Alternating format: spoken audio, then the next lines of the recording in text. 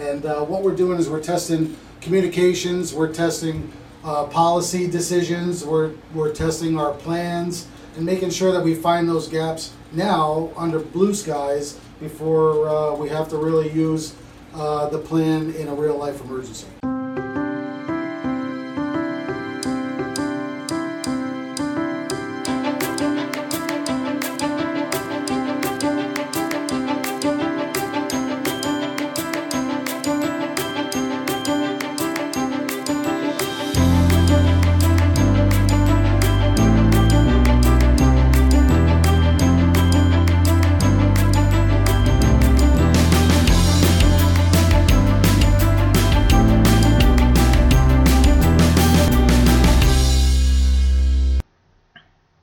The clip that you saw, that you listened to, was from 6 months ago in August, when the Cocopah Emergency Operations Center was activated to participate in a nationwide exercise called Crimson Contagion.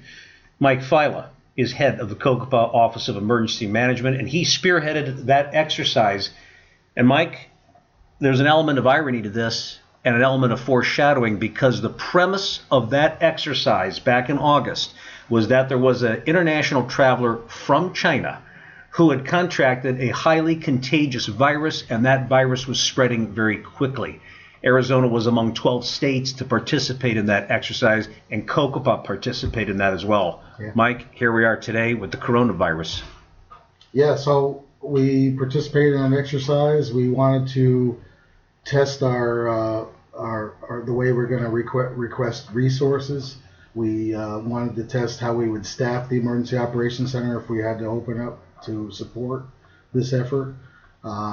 We trained and tested with our local hospitals here to make sure that they had the resources that were needed in case this happened.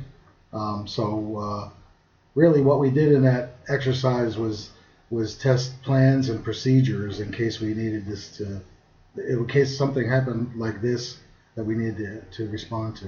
And you and I did live streaming. We actually did a live stream broadcast from the Emergency Operations Center so people could see what an EOC does, how it's staffed, how it's operated. And again, the irony was the same scenario that was for practice, that was a drill. Yeah. It's happening for real now. What do you think the most important lessons that we learned from August, how they apply today? Well, we modified some of our plans to make sure if we needed to move resources into an area to support this, that we were taking that into account. So right now, remember, this is a travel-related issue. So if we're just looking at people that came from China in the last 14 days, and we're monitoring them. So there's things that we needed to make sure that we were proficient in, and like isolation and quarantine. That's something that we don't typically do every day here. So we wanted to make sure that we at least talked about it, so that if we had to do any isolation or quarantine of patients, how would we do that? So I guess it's like foreshadowing. It was, spot on. Spot on. I mean, if you looked right now at the spread from the airlines, it kind of looks exactly the same right now today. Now, when we talk about preparedness and readiness and training, what level of confidence do you have in outside agencies, international public health response, compared to what we can do locally? Well, I'd say I have a lot of faith in the public health system in the United States. I don't want to say too much about international, because the disease has gotten out of their hands. So I think in the United States we're prepared to to mitigate any of the problems that come along with this. But it's a sensitive area. You have flights being delayed into China, which is causing an economic problem right now. We have over 150 prescriptions that cannot be fulfilled in the United States because we use pieces to make those medicines from China. So right now we're having a halt on our own medication. We're having a lot of issues that are coming up because it's happening somewhere else. These things know no boundaries. They know no boundaries. You're right. And when it comes to the lessons that we've learned and moving forward, what do you think the next step in readiness is going to be? It's hard to say. I mean, like right now we're fighting a virus that we don't have a vaccination for. It's going to take months to get that vaccination. So really, what the current statement to the public is to make sure that you're getting your flu shot.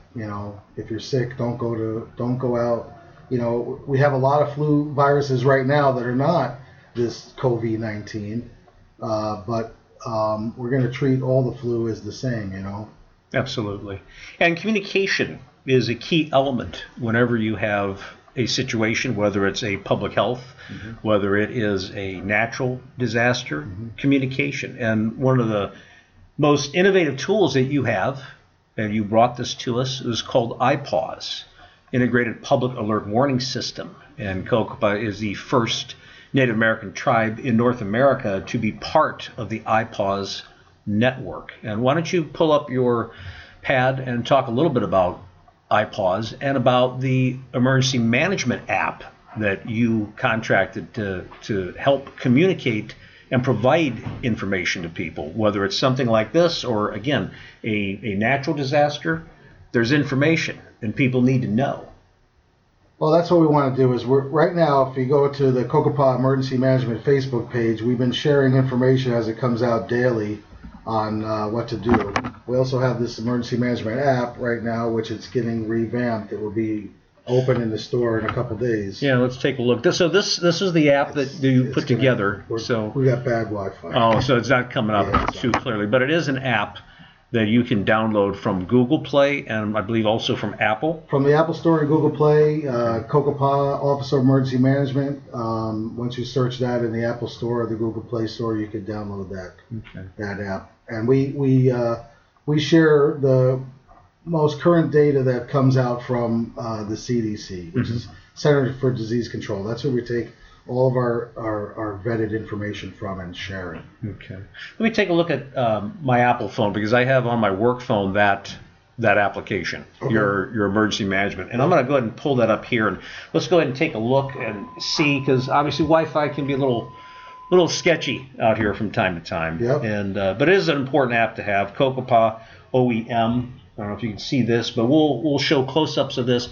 But this right here, it shows a category called diseases, in fact. So you click on that, and it can show you a whole list. St. Louis encephalitis, Ebola, Zika, bed bugs, dengue, antivirus, Lyme disease. It gives you a whole menu so you can get the information you need about what's current, what's going on, including something about other emergencies, hazardous materials, and basically here on preparedness, talking about emergency plans. And part of the update is adding the pandemic flu into that. That's part of the. And they're going to add that to this application. Okay. Yeah. And where do you see this going?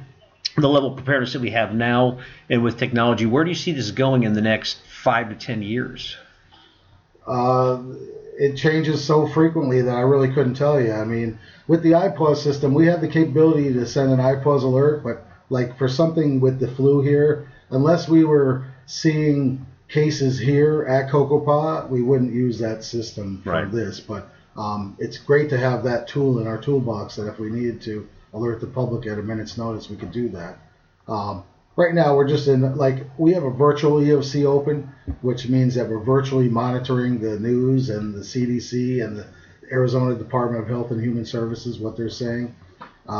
Right now, we're on weekly calls with the state and the CDC, the whole state of Arizona is.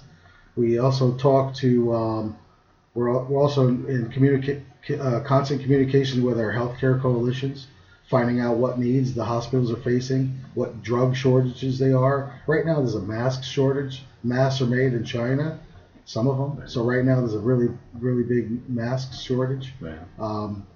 And the recommendations from the CDC are if you are sick, wear a mask. If you're not sick, don't wear the mask.